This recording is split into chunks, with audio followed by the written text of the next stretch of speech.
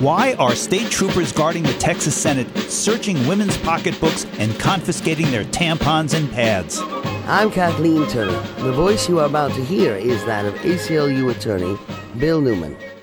The Texas Senate has been debating, which is to say they're log-rolling their opponents, about a bill that will effectively shut down almost all the clinics that offer abortions in the state of Texas. You will recall that not long ago, State Senator Wendy Davis successfully filibustered by herself an identical bill, a real old-fashioned stand there and talk for 12 hours kind of filibuster. The people's representatives in the Lone Star State, however, certainly wouldn't want to see that happen again. And David Dewhurst, the lieutenant governor who presides over that august body, has confirmed the beefed-up security, explaining that he would not tolerate outbursts from the gallery or any projectiles directed at the Senate floor. He allegedly feared a maxi pad.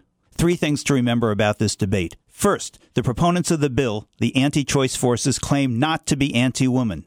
Second, they claim to be conservatives who believe that the individual, not the government, should be making personal decisions. And third, while bringing a tampon or a pad into the Senate visitors gallery is prohibited, if you'd like to carry your gun there, well, that's just fine.